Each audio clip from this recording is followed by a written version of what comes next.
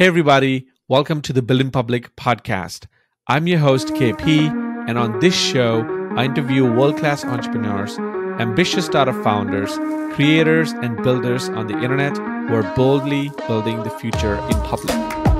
This podcast is my excuse to take you all on a curious journey to understand, learn, and hopefully be inspired by the worldviews, insights, and stories of these fabulous people changing the world. So far, I've gotten the rare privilege to sit down with incredible guests like Gary Vee, Alexis Ohanian, Kat Cole, Sahil Lavingia, and many more leaders. So check out the full podcast listing at buildingpublicpodcast.com. Now buckle up and get ready for our latest episode.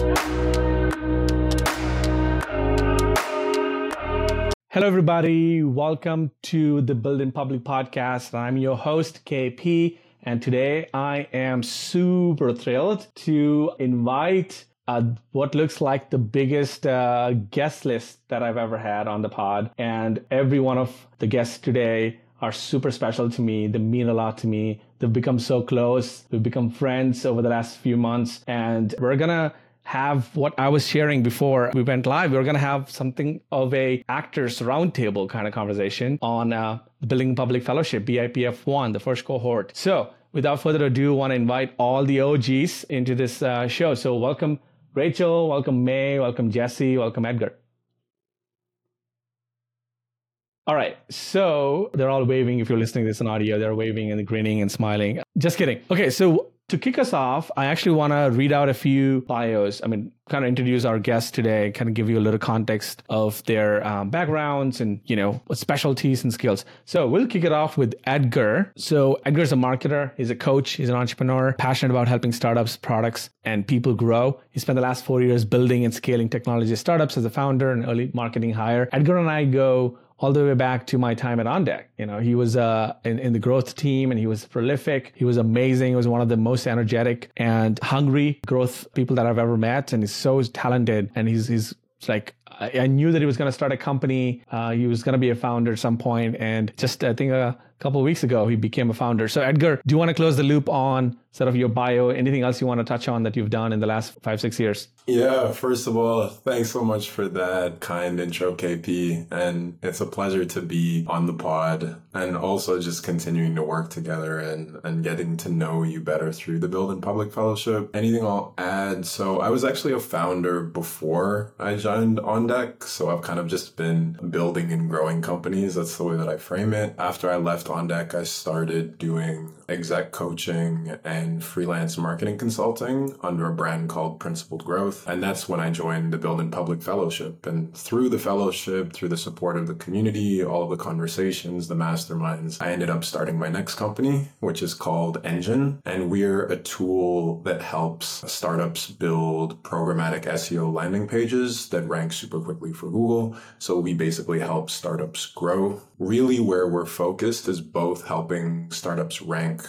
for Google currently, but also as the kind of method in which people interface with their devices switches from organic search on Google to ChatGPT and other chat-based platforms. We really want to be the platform that allows people to rank for chat-based optimization, which is what we feel is going to be a new kind of industry as we move into this AI-first world. So that's a bit about me. That's amazing. That's amazing. And one last comment about sort of when you applied for BIPF1, I knew that you had a few ideas in your head, but I didn't know that this was going to come out of it, right? So it was very, very fulfilling to watch you go from exploration to now locking in an idea and now, using all the lessons and whatever you learned from BIPF and applying them. Yeah, I definitely came an inflection point, as I think we say, and the support of the community, all of the questions that I was having around whether to go back into building or whether to go get a job at a larger company, even navigating like bootstrapping versus raising venture, and the approach to sharing all of that online and just being authentic with that journey. I really think that this community was amazing for helping me navigate all of those changes. It's awesome. All right. That was good, Edgar. Thank you. So our next guest is Jesse Link. Oh my God, Jesse, I could write a book on you. I know you would write a book on you, all the things that you would want to say and share with the founders. But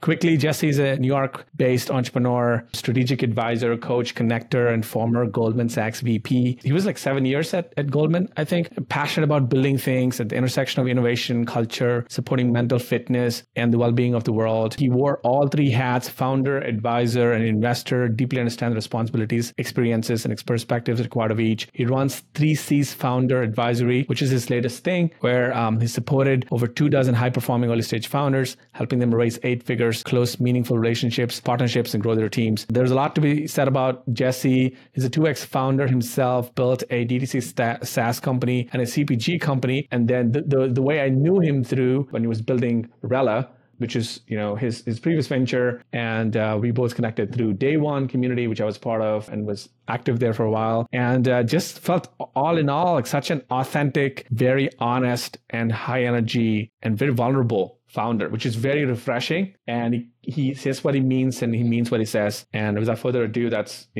my segue to Jesse to finish up whatever that I was going to say about you and kind of fill in the blanks about your bio. Anything else you want to add? Well, look, KP, again, always so humbled to hear the kind words that you bring to the table about me. It's been a really interesting journey. I think the BIPF, sort of the first cohort here and the people around us on this conversation have been really instrumental for me in the last 2 months. Especially, I had shelved my last business, or I like to say, put it on a top shelf that can only be reached by a very expensive ladder in the future.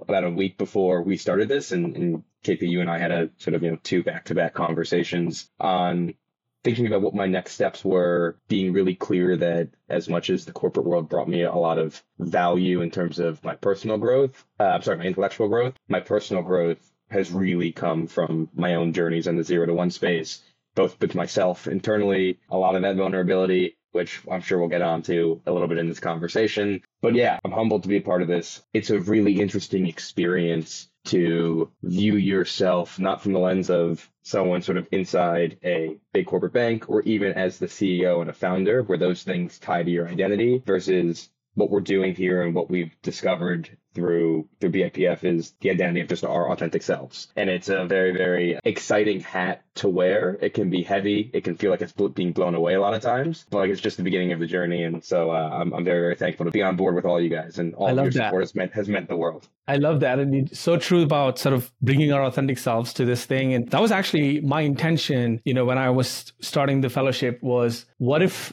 I didn't have to pretend? What if I could just wake up and be myself and get paid for it? But also, apart from the, monetary side of it, what if I just didn't have to turn off, being authentic and being who I am? And, you all know that I have a giver self to me, a little bit of pixie dust that's about kindness and about permissionless giving we talk about all the time. And I was like, I have a feeling that there are other founders out there who feel the same way, but they're stuck in a system that doesn't incentivize that. They're stuck in a system or a culture that doesn't let people be themselves, doesn't let you or give you breathing space to like hold 2 or 3 ideas at the same time and still be okay about it, right? Like when Edgar, like it's okay to not know what happens after inflection point, right? So a lot of you came into BIPF at very critical inflection points. And I realized, I felt like a lot of my conversation initially with you was about releasing the pressure valve and saying, it's okay, And I felt like for 4, 5, 6 years, you guys were like in this crazy pressure cooker situation. And all I had to do was just like open the lid and said, it's okay, And you're like, oh no, it's messy, it's chaotic. And it's like, and I'm constantly apologizing to me and to the community. Like, I'm sorry, I'm a mess. And I'm like, it's okay. It's okay to be messy because we're all human. And now 6, 7, 8 weeks later in the journey, when the pressure is released and you all could like now creatively explore what you're doing, I'm so filled with pride, and like weird pride that I think of maybe a parent would feel like when they know the kid could meet the potential, and when they do, or when they're in the rising, and you're like, man, I'm so glad we had that convo 5, 6 weeks ago. And so another thing this is a theme across BIPF, is that I personally had one-on-ones with everybody that came in and applied. I didn't let someone swipe a credit card, get in. And in every conversation, I was trying to let them be themselves, because I was trying to like signal that this is what is the expectation. Don't need to perform, don't need to impress anybody. And I'm so glad that, you guys are living embodiments. And more importantly, now we went from being fellows to alumni fellows. So you're the elders in the community now. All right. So we got two more intros, and I'll reserve my questions for after the intros. Rachel Bernard. Rachel. Oh my God. The funniest Aussie in our BIPF1 community. Sorry, Alex. You lost the mantle there. Alex is another Aussie from BIPF1 who's probably listening to this and like hating on me. But the funniest Aussie, the kindest Aussie, Rachel G. Bernard has designed and facilitated hundreds of sessions with thousands of people to step into their greatness and contribute powerfully to the world around them. And she's the founder of Young New Yorkers, which is a first of its kind arts-based alternative to incarceration program in New York City, and assisted over 1,400 young people to exit the criminal legal system. In this role, she partnered with and created programs for multiple criminal legal agencies, including NYC Criminal Courts, Kings County, NYC's DA's offices, NYC's Department of Probation, and NYPD. Rachel has been mapping for over 2 decades. Her mapping includes art and coaching model, which was advanced during the decade. She took Y&Y from one-off project to building it to be a massive $1 million annual budget behemoth that is. She's a host of an artist. In her past life, she's also an architect, which shocked me. But all this to say, she's a badass. Now she's the CEO and the founder of Map Society, which I highly recommend. I'm going to leave links to all your bios and also the current projects in the show notes. Rachel, oh my God, what could I say about you on air that doesn't get me in trouble? Just kidding. You're just fantastic. I see so much of me in you. I don't know if it's a good thing or a bad thing, but I just love your energy. And I think you and I have become a lot closer as friends. And if there was somebody who I would give the keys to BIPF in terms of hosting, in terms of events, I think it would be you, because you see me, you get what I'm trying to do here. And you have the combination of an amazing facilitation skill, which is very, very important, but also letting people shine. And just being the kind elder in the community, right? I'm aging you now, but Rachel, welcome to the podcast. Thank you, KP. And I don't mind at all that you called me an elder, because I've felt a lot of the times like the baby, because like tech-wise, I am the baby. But I really do see what you're doing here, and I feel so grateful for the friendship with you and with everyone. And I've just felt so lucky the whole time. And I do have the art of seeing other people's greatness and holding space for that, but I've not really had a space for myself, and you and the fellowship have provided that for me and everybody on the call, because I've had a few gnarly business situations the last few months, have like stepped up and said, when I'm having a self-defeating kind of narrative and behavior, said, no, we see you for your greatness. So right back at you, always here to help. I'm a fan of you and everyone on the call, and I'm very grateful to be a part of it. So thank you. That's just awesome. That's once again a testament to who you are. Last but not the least, Memuna Mohammed. We call her May in the fellowship. What could I say, May, about May? When I first talked to her, well, I'll read out the couple lines. Her LinkedIn's a little scant,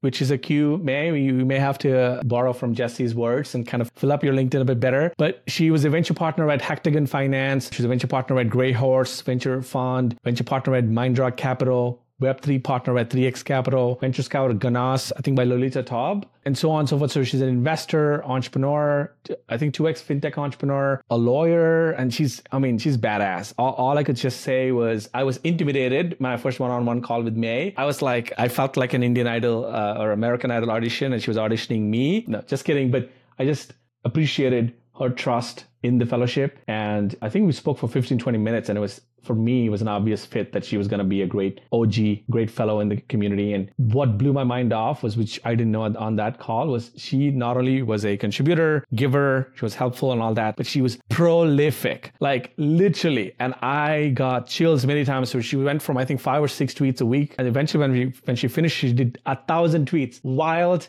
nuts, crazy, prolific. These are the words that I have for you, May. Welcome to the show. Thanks, Nupi. It's been a pleasure to be on the podcast, part of the fellowship, and really officially be part of the OG cohort. I mean, I think the first call was a very similar experience for me. I kind of knew 5 minutes into the conversation, I absolutely had to do this. And I remember, when we had our first one-on-one, you asked me what my goal was. And I didn't have a goal because I didn't have a product to launch. I wasn't building anything. So I remember just saying, I just want to write. And I think just being able to get out of my own head and be able to do that consistently was the most beautiful part of the experience for me. And I remember there was a lot of conversation about what a niche was going to be, or finding your niche. And I never had one. I still don't have one. And a huge part of what I now do in terms of like trying to curate a community for builders came from a conversation I had with my sister. And she said, well, you're not embarrassed to do stupid things and you're not embarrassed to be embarrassed. So just talk about that. And so now I talk about failure, and that's my niche. Yes. I mean, I think it's a much welcomed niche, right? And then it's called Sunset Club, correct? Yeah. And I'll link out the, URLs in the show notes. But I'm so glad that you, again, very accidentally arrived at that thing, like we talked about. The larger theme, and this is a segue to our next question, but the larger theme for me, I'm going to start off by saying I was constantly blown away. Every week coming into the sessions and the masterminds, constantly blown away by someone reporting some accidental discovery or accidental big leap that they took, or Edgar shipping himself from Canada to SF to do an ODF thing, or Jesse just having a fantastic interview with a big accelerator program.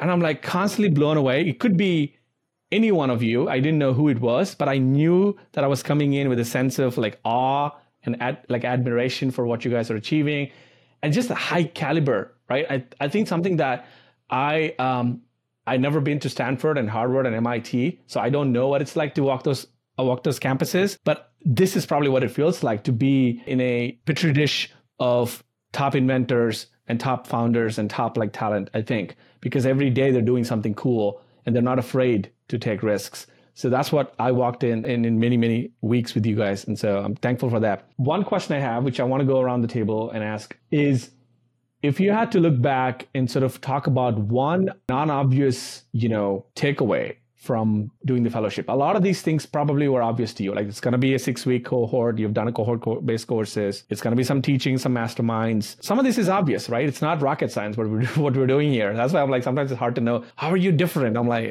it's not different. We just do it greatly. We just appreciate everything and all that. But anyway, what was a non-obvious takeaway from your own experience of being 6-7 weeks here and beyond? Let's start with Edgar.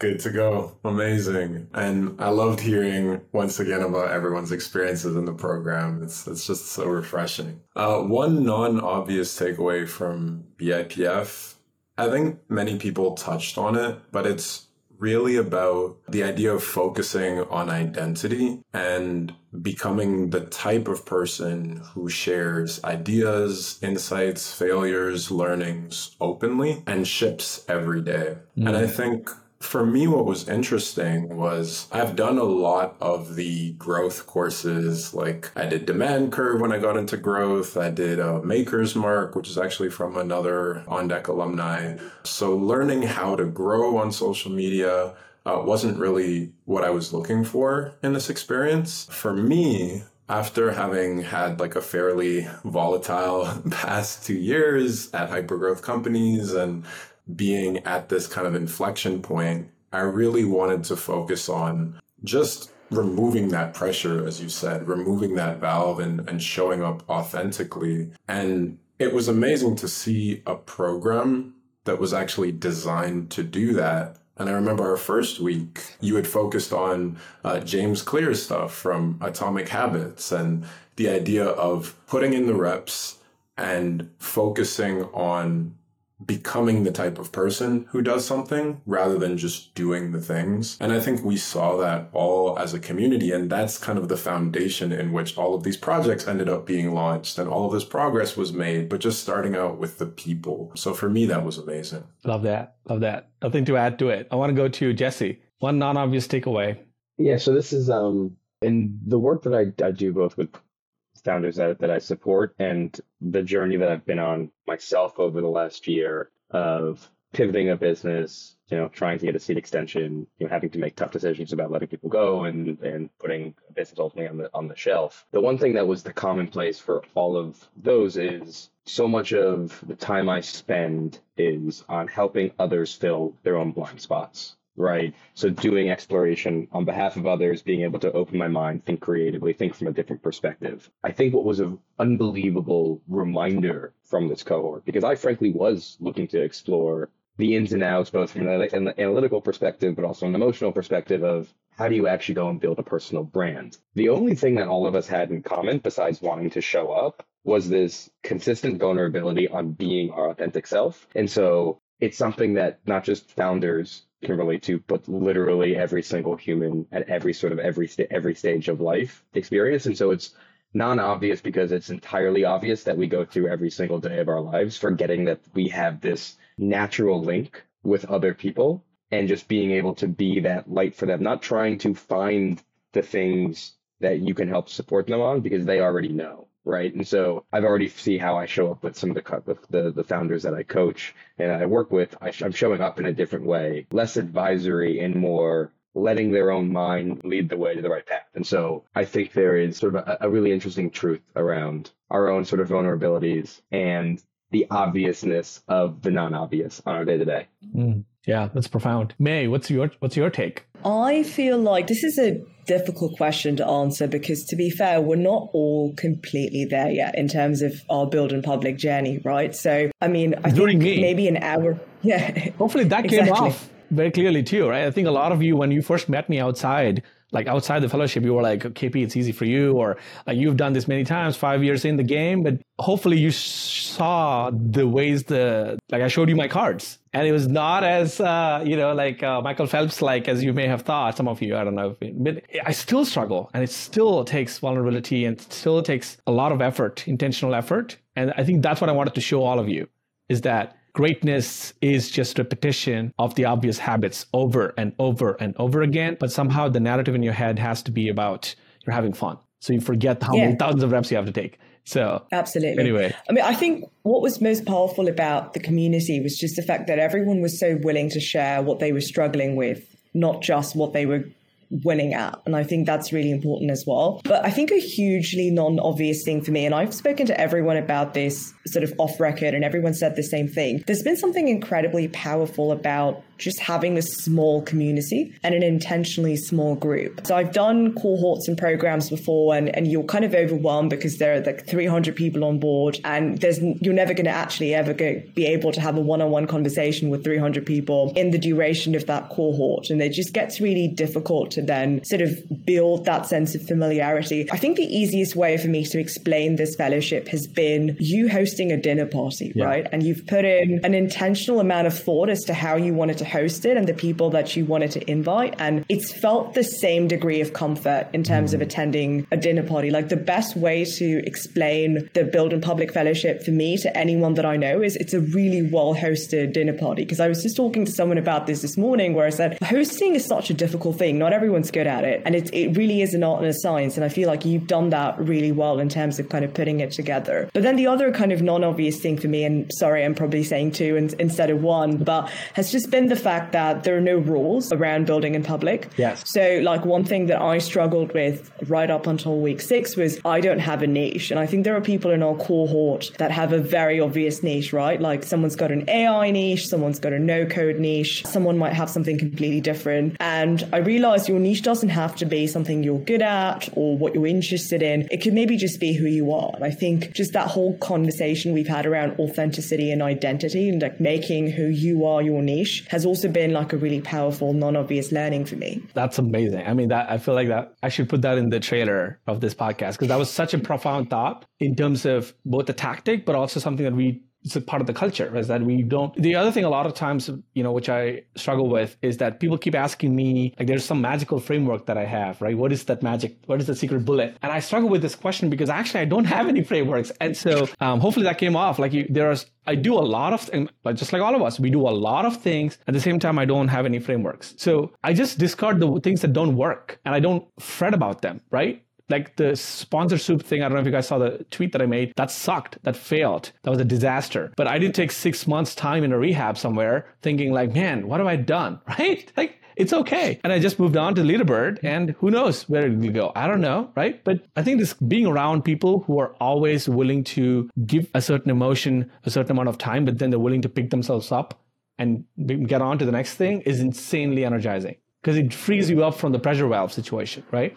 Okay, so Rachel, what was your non-obvious takeaway? I like what everyone said. I love what May said about the dinner party. I think that's so true for me as well. And Jesse about the blind spots. I think I didn't realize I was like under a founder malaise. And then like in like week 3, I was like, I have to show up to this. Like, really like not just turn up, but like really show up, because everyone's amazing. And I think the unexpected thing for me is like being inspired to have bigger problems.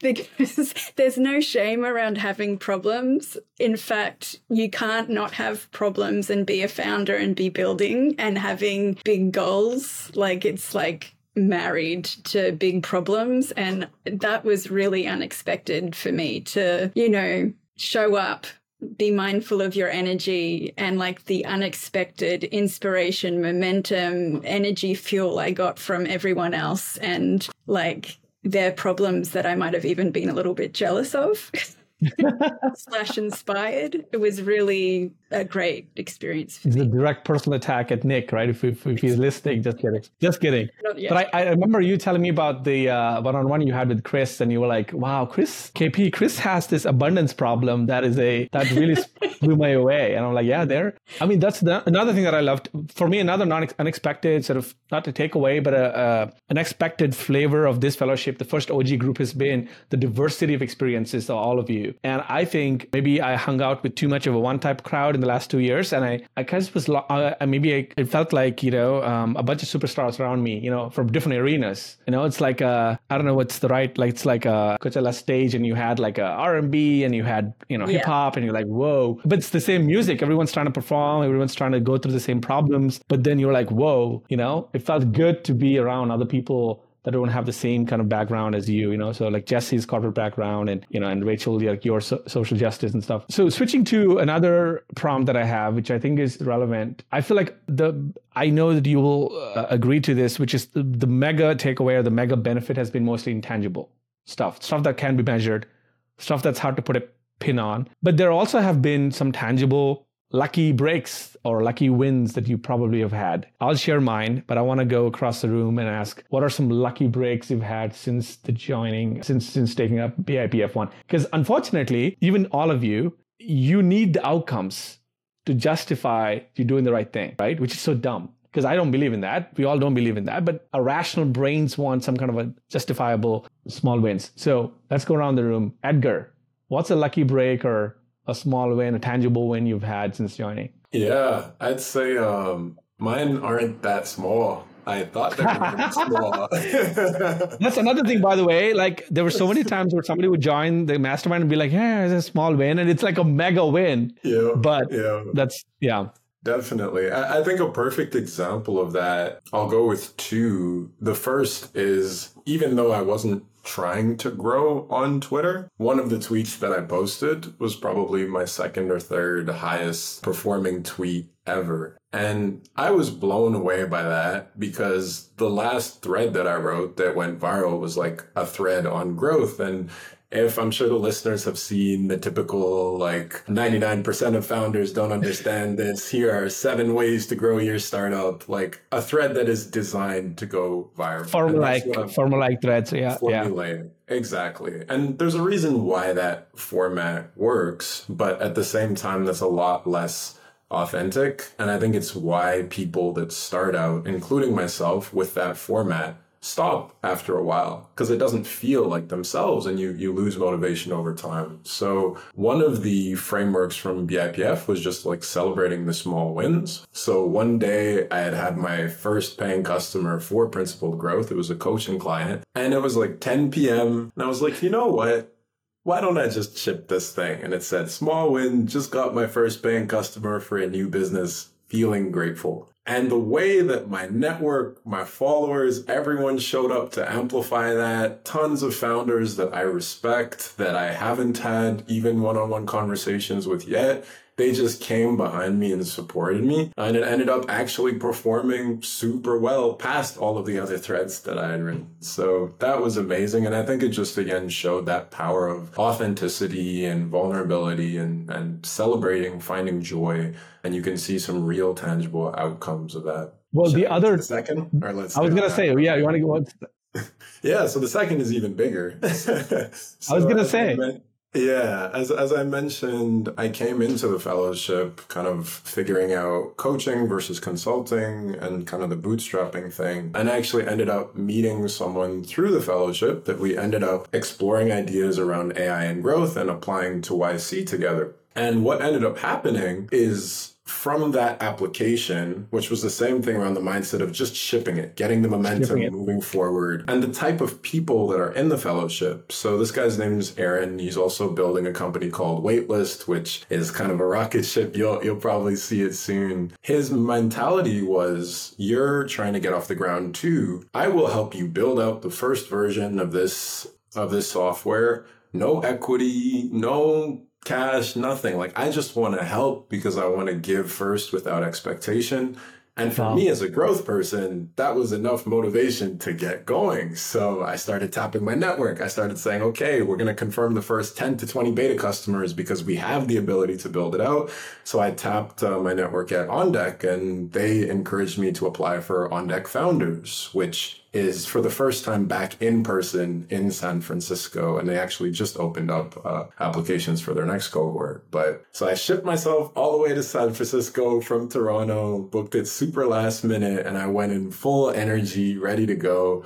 And I ended up meeting a co-founder there who we're now equal co-founders, where he's based in Canada, tons of serendipity, had an existing project that he had been working on and was looking for a marketing and sales co-founder. So we just clicked right away, and we're heads down building now. We have a newsletter where we're sharing our journey every single week, the things that we've accomplished, and we're moving pretty fast. So you'll see some exciting updates soon, but none of that would have happened without the Build in Public Fellowship. Wow. I mean, that's just such a great testament, right? And again, I think it's the power of shipping, power of moving quickly, power of trusting your gut. Jesse, what were your one or two lucky breaks or tangible wins? Yeah. So first of all, I mean, I just sit here and smile. I just love hearing your story, man. Like, we've had some great conversations, unbelievably thoughtful mind. You can hear how both intentional and passionate, but also just genuine he is, and how kind he is. And, it's awesome just to see the direction you're going, man. It's truly, really exciting. We're talking to a future billionaire here among us. I have no doubts. You too, guys. Many, I would say. Actually, I have no doubts that there are at least 3 or 4 billionaires in our BIPF cohort, future billionaires. I have no doubt. I'm throwing myself in the ring too. Just kidding. Man, yeah. The one thing I'll say on that is, as someone who spent a lot of time around those types of echelon people in my Goldman days, I hope for our sake that we're all the happy type. Yeah, right? the happy sad and angry type.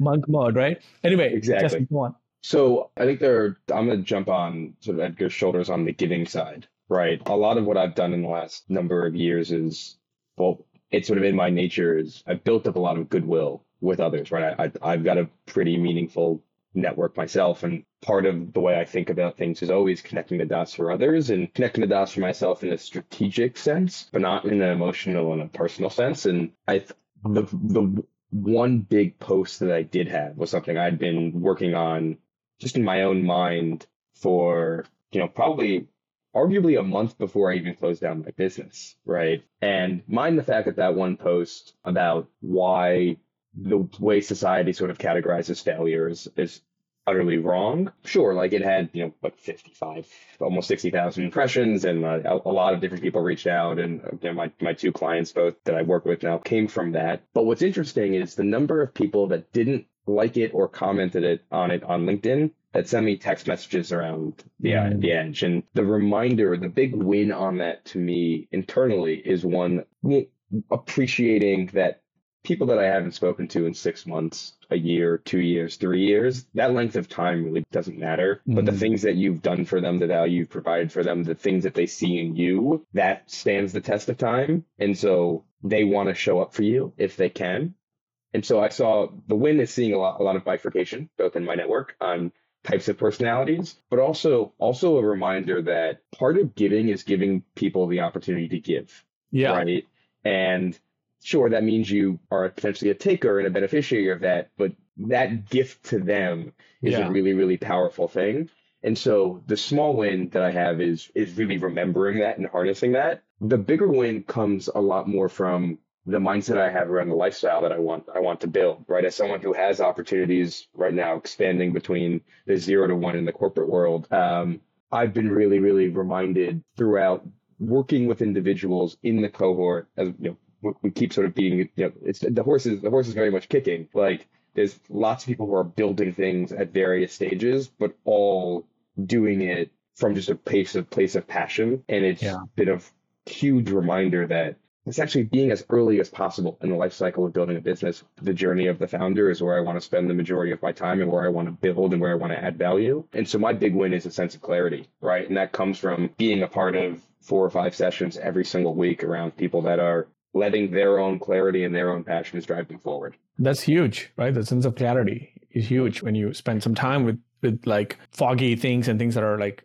unclear. May and Rachel, what are your big wins? May, you want to go next? Yeah, I mean, I think when we first had that conversation where we spoke about what are your goals from this fellowship and what's something you want to make sure you don't end up at the end of the fellowship, that was sort of the precise question. I remember saying my goal was volume and not results. So I was never looking at a tweet going viral or getting a ton of engagement on tweets. Although that did happen. I mean, I ended up crossing 100,000 impressions and shipping 1,600 tweets and all of that so far. Wild. Look at that. We're just casually just glossing over like some crazy stats. But I think what really helped me get comfortable with this lifestyle, I think is the better way to put it, of building in public, was just being consistent and getting volume out. So for me, the big win was kind of getting not just 1, but 2 Substacks. The second one just launched a week and a half ago. And I'm about 3 or 4 subscribers away from 100 subscribers. And growth in Substack is so slow that I was really concerned because it's like, I'm going to have to stare at the screen for a year to see any growth happening. But the fact that it's just sort of all happened organically has been really helpful. And then I remember asking you as well at this point when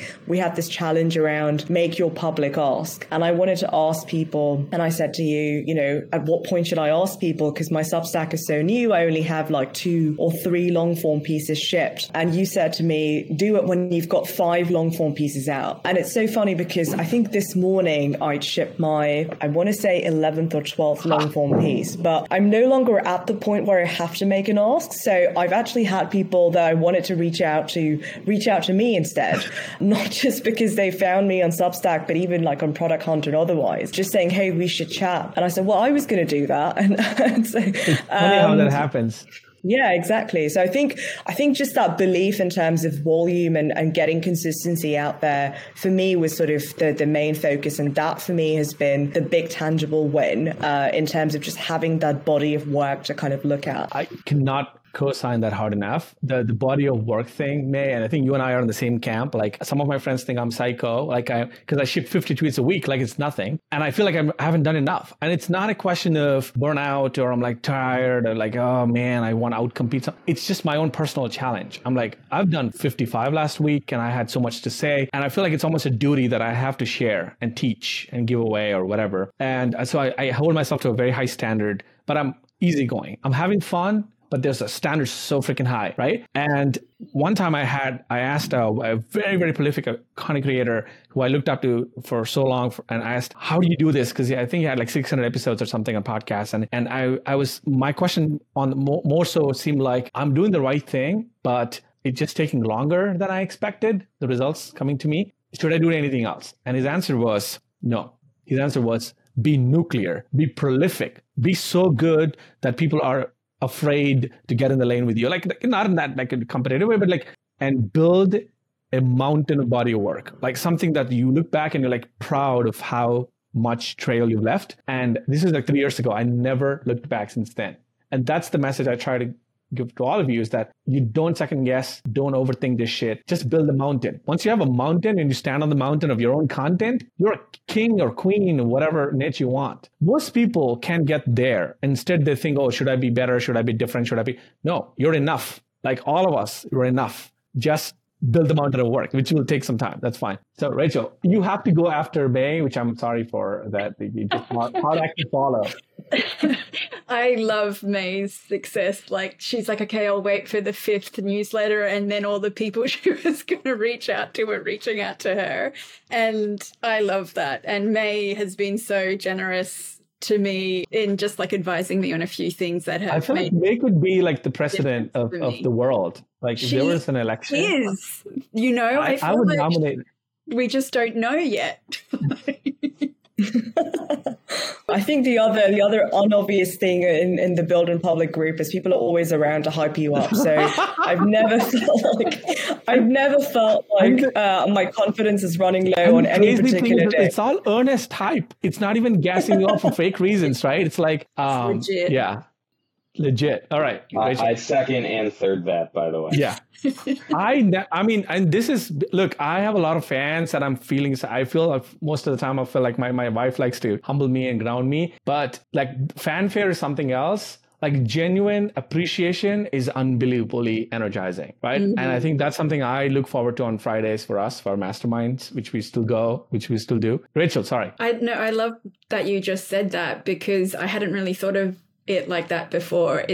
You do get feedback and support and cheerleading from people in your life, but they're not in the game. So they don't know what you're doing and what it takes, even just from an emotional perspective. And when other people that are fully in the game are giving you that kind of support and seeing you, that's so energizing. It's kind of been a lifeline. At the same time, just sorry to cut you, but at the same time, there's a lot of, I feel like, intellectual pushback and intellectual honesty around feedback too. I've noticed, and like when somebody puts out something like, a landing page or whatever, like I remember like not just me, but all of us chiming in and saying like, this is great, just ship it, awesome, but this could be better. Right. And there's a lot of that back and forth going on, and we don't bullshit as well, which I think is very important, because otherwise it's just only one side. Yeah, there's a real commitment for each other's success. And May did that for me. She didn't say this, but she was basically like, your business model doesn't work. She just like asked me about the numbers, and I was like, oh. But the same way, like Rachel, I remember you and I having that one. First of all, I remember you in one of the masterminds saying like how there's some business lines that are not working as effectively as you want them to. And I think I was catching your self-defeating thought and like stopping it and saying, stop that shit. And the follow-up is we both jumped on a call, and I literally reviewed line by line all of your copywriting, and some of that was bullshit. So I was like, delete this, rewrite this. Yes. And it's not just because I did it or you did it. It's just such a joyful exchange. It's a wonderful collaboration where you get to burn off all the BS, like you're a giant inferno. Anyway, I redid my website, as you just pointed out. That was something that I tangibly did not expect to be redoing. I decided to focus on founders which was being coachable by UKP, and I really appreciate that. I've since had some wonderful, amazing one-on-one sessions that have just left me feeling really alive and inspired. Like my clients are blowing my mind, and like I can't believe they're paying me. By the way, that's exactly how I feel about all of you. Literally, that's exactly how I can't believe you're paying me or you're paying the fellowship. And because some of you actually, I went out of my way and recruited you. And it's like, I remember for some of you, I actually begged you to join because I knew you would add so much value than the bullshit price tag. So I was like, please don't look at the price. Like, I just want you to be inside, like be an elder. And it's the most satisfying thing I've done. Is begging people, like not begging, but you know what I mean, right? It's like recruiting, because it's like a dinner table. It's like a dinner party, and it's important to set the tone and the culture. Yes, I love the dinner party metaphor. I love that. I came up with the title Map Society, and this idea that, we can build our own authentic path and contribute powerfully to the world around us, and that those things are tied together. And then my favorite takeaway, I think, is probably when I was having a one-on-one with Chris, who you mentioned earlier, who is hit product market fit in 3 areas, not just one. And he is overwhelmed. And then, and I'm there supporting him, like in the way that May supported me in my one-on-one. It was, it's not always 50-50. And he's like, and how are you? And I was like, well, He's like, this is great. Tweet about this, because in a year when you're in my position, you can look back on it. And I'm like, what kind of crazy empowering, like it just came out. He's like, that's awesome. This is going to make a great narrative. I think that is such a joyful, generous, and it was really authentic. And that, like, to me, that interaction that just rolled off his tongue when he's like too many people want to give him money and it's overwhelming is just really, yeah, it's amazing. And I carry that with me on the hard days. It's like in my little pocket. I love that.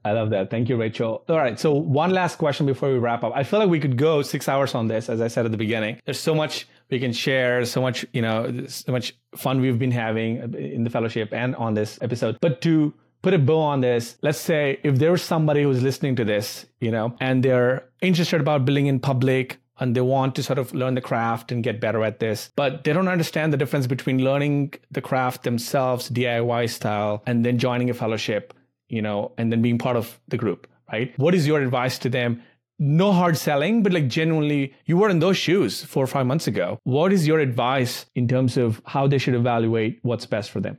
Why a fellowship would make sense for them? Edgar, you want to go again? Sure. Happy to kick it off. There's so many reasons, I would say. I think the biggest thing is just getting out of your own way and doing that through the support of community. I think there were a ton of themes mentioned throughout this conversation around the value that being around other authentic, vulnerable people that have a doer's mindset, that are shipping, the value that you get from that. I think not only the inspiration, the appreciation, the support, but having a safe space to fail, to try ideas, to test them out. I think we all had experiences like that throughout the 6 weeks, and we were just lifted up by others. And I think when you're just around that type of energy, you just move so much faster and you really enjoy that journey. And I think one of the things, KP, that you always brought into our conversations and in the fellowship is just like choose joy and like have fun throughout this process. It's like business and Twitter and marketing and all this stuff. Like it's hard enough if you're doing it on your own. So just choose to have fun while you do it and choose the type of people that you want to surround yourselves with. And that'll just put you in a place that you can't even imagine where you're at right now. So what are the odds of me picking the 4 most well-spoken people in the fellowship for this interview? It's like every word is a bar. Like you guys are killing me. I have nothing to add, nothing to say. Edgar, that was amazing. And I fully resonate with everything you just said. I think the number of times I've said in our fellowship, and I still say this to myself too, find the joy in the journey, right? Find the fun. Chase fun, chase joy. It's become my mantra personally to me. And I know you guys, resonated too. I appreciate it. All right, Jesse. So I'll hit 2 quickly. One is in a similar light of Edgar's as it relates to the founder journey itself. Whether you have co-founders or not, is unbelievably lonely. And that's not just building a startup, whether you're looking for venture capital. It's building anything. And there is something unbelievably profound about feeling everybody else trying to find that light for themselves at the same time, trying to run away from sort of that darkness, that loneliness, that self-doubt, and doing it in the exact same space, that safe space. There's an unbelievable lightness to the amount of respect that people bring to that space. And then the second part about it that I think is really fascinating, especially to me, is I have a lot of things that have not been published, but my amount of writing has grown dramatically, and I there's lots of reasons why it's not out there yet. Part of it is what I just mentioned. We're still working through a lot of those insecurities and those vulnerabilities and figuring out who it is that I want to be and want to put my authentic self out there. But as May talked about before, in terms of writers are supposed to have these niches, and then over time she actually found her niche is just herself. I think there's something really powerful about being a part of a collective community where you are noticing that not just everybody is iterating at the same time, but they're iterating in different ways. Right? Because you can get really lost in the vortex of the biggest names and the biggest voices on Twitter and on LinkedIn that look very formulaic. And, as Edgar and KP, you guys mentioned before, there is something to those formulas, but it's not the only way. And all of the master classes out there in the world will tell you, here is the surefire way to do this. And I think you need to ask yourself, do you want to do it like everybody else? Yeah. And I think the great part about this community is that everybody is doing it differently at the same time. And as you've just heard from this podcast, it's all working in various ways. And so I think that's a really, really exciting part about it. Yeah, couldn't have said it better. And I think we inside the fellowship too, we don't like knock on formulaic styles, right? I think formulaic approach builds a following, but the real deep question is Do you want fulfillment or do you want following? And I think if you blend, we talk about styles, we talk about templates, we have a lot of formulas and frameworks we use. Inside we talk about, so if you blend authenticity with the formula, it's gonna, be blown away, and you get following, but also you feel fulfilled, which I think is key. May and Rachel. The prompt was, what would you go back and say to the May who was on the fence about joining the fellowship, why she should join? Yeah, I mean, I'm probably going to build off of what Edgar, Jesse, and Rachel have said. It's going to sound like a hard sell, but it isn't, which is how you know it's a good buy. So I think the two things, or actually three things, because three of you said some three wonderful things. So the first of it for me was, I think the first half of my career, just like the entirety of the first half, was incredibly focused on building in isolation, right? Maybe some parts of it were because I'm introverted. I also came from the legal sector. I was a city corporate lawyer in London. So, we're ruthlessly competitive, and part of just maintaining a very discreet lifestyle is just doing that. But what I've intentionally realized about myself is the learning framework I want to embrace for the next phase of my career is peer accountability. And I think there's something incredibly powerful about that. But then also going to what Jesse said, I think people get confused about what peer accountability looks like and whom you're meant to learn from. And so a really funny instance I remember that happened for me, and that's how I realized who I wanted to learn from, was when I was a junior lawyer back in the day. I was at this dinner with a big city partner in London, and I asked him, what was your experience like? Something very specific about when you started your career. And he looked at me, and I could see him look at me completely blank because he couldn't remember what his experience was like. He'd forgotten, because he was so far ahead in his career, what it felt like to be in my shoes. And so what I've developed, what I like to call is the 2.5x rule, which is you always want to learn from people who are 2.5 steps ahead of you. Anyone that's more than 2.5 steps ahead is not worth learning from, because they don't realize what it's like to be in your position. They don't appreciate your challenges, and they don't feel like they can actually offer actionable advice, or anything that they say is just going to be stupidly generic. And then you're just like, great, what do I do with that? Like people, who tweet things like, don't give up. Like, what am I supposed to do with that? So I think what's really valuable about the Build in Public Fellowship is the fact that everyone is part of that 2.5x circle. And we don't realize it, but we fit exactly within that circle. And I think that's what makes it really powerful. And then just a final thought on what Chris advised Rachel, which was, you're building your narrative, looking at this a year from now. This is going to be what you're going to tweet about, right? This is where I was a year ago. So what I've realized, funnily enough, is none of the creators that I now follow or have discovered, I've ever discovered when they were at like their first 1,000 subscribers, right? There's only a handful of people that I know who I was like one of the first 1,000 subscribers they had. Like, I discovered Saul Bloom when he had 150,000 subscribers. Nice. So, he was already a big shot at the time. And so I think the way to think about the fellowship is you're putting in the reps to build your narrative, so that lot that's going to follow you a year from now will look back at your body of work that you do today, if that makes sense. Wow, it's brilliant. And again, the 2.5x thing, by the way, please make that your 12th or 13th blog post. I mean, the Substack post. It deserves its own piece, and it's so true. I think it's one of the non-obvious, sort of points about learning in general, because a lot of people want to learn from the top 1%, but you can't learn much from Michael Phelps about swimming. Like, the guy's literally spent 25, 30, 40 years in water. Like, what are you going to learn from someone who's like, trying to learn basketball from MJ, right? It's very, very hard. What you want is the 2.5x person who's 3 ahead, and you can use them as inspiration for sure, right? About what's possible, but the real actionable learnings happen from peers. I love that. Rachel, take us home. Last part of the interview.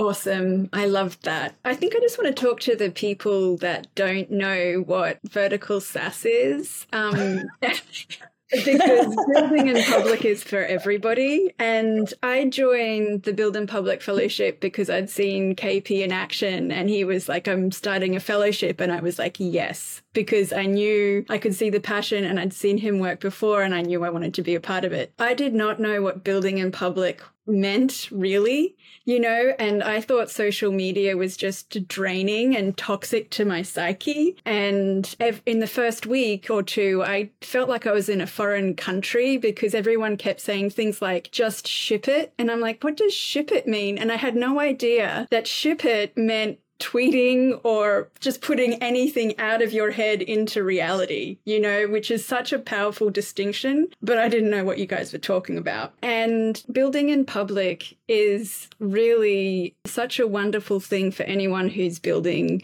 a business. I understand that some people might be cautious about it, but every business project, new reality that you're bringing into the world needs a community around it that's invested and engaged in that new reality, that wants that new reality, and that's going to thrive in whatever you're creating for the world. And social media isn't social media to me anymore. It's about having an authentic voice, a message, and a relationship with the world. And I enjoy it. I still don't tweet. But I do have my newsletter and a lot of other things, and it's very rewarding and joyful. And so, yeah, that would... You do tweet, not as much as, I do tweet, some of us. Yeah, you do tweet, which I appreciate, by the way, because it feels like you hold back. You like suddenly wait for a gem of a insight to come, and then you just tweet something. And I think the other thing too is, Rachel, thanks for that beautiful message. But the other thing too is people actually, it's so weird. Like, a lot of the times, when you were in the earlier part of building in public or content creation, you think that what my thoughts are not so original, or like my emotion is not that, special. And people often look at big accounts like Sahil Bloom's of the world or like Justin Welsh and like, oh, what a refined, beautiful, amazing insight, right? But it's so weird. And maybe this is just me, but when I scroll through my feed, when I get a raw, unfiltered, unpackaged thought from Rachel's account, I resonate more than a formulaic, like I know that this went through 7 layers of content creation, like blessings through, because, we all know, like, even I have an EA, which means Sahil Bloom has 700 EAs, right? Like no one is writing their own content, right? And I mean, I'm not knocking on him, but you know what I mean? Like, so it's like we don't know how many layers of content reviews things go through. So when something like fresh comes off either Jesse or you, I look at it and I like it. And then I try to connect with the person, and it's so refreshing. So that's why I always encourage, I try my best in our fellowship and everywhere else, like, guys, don't hold back. There are people out there like me, and there's many more like me, who want to feel heard, feel seen. And you are expressing your opinions and your thoughts, perspectives is encouraging other people to reflect and introspect as well. So with that note, I think we're going to call this a wrap. This has been probably maybe, I want to say top 3 episodes among the 65 that I've ever had, or 60 plus. I had so much fun. Thank you so much to each of you for both trusting me on the fellowship and coming into the fellowship and bringing your, authentic selves, and now kind of passing the baton and the torch to the next round. I'm trying my best to plug you in as much as I can, because your energy is so precious. And I will keep doing this in the future too, is to make the alumni as involved as possible, because, you guys are special. So thanks again, and I'll see you on Slack. Awesome. Thank you, KP. It was so much fun. That's awesome. All right. May, all good? Everyone good? Okay, we can call this a wrap. Thanks, everyone. Thank you.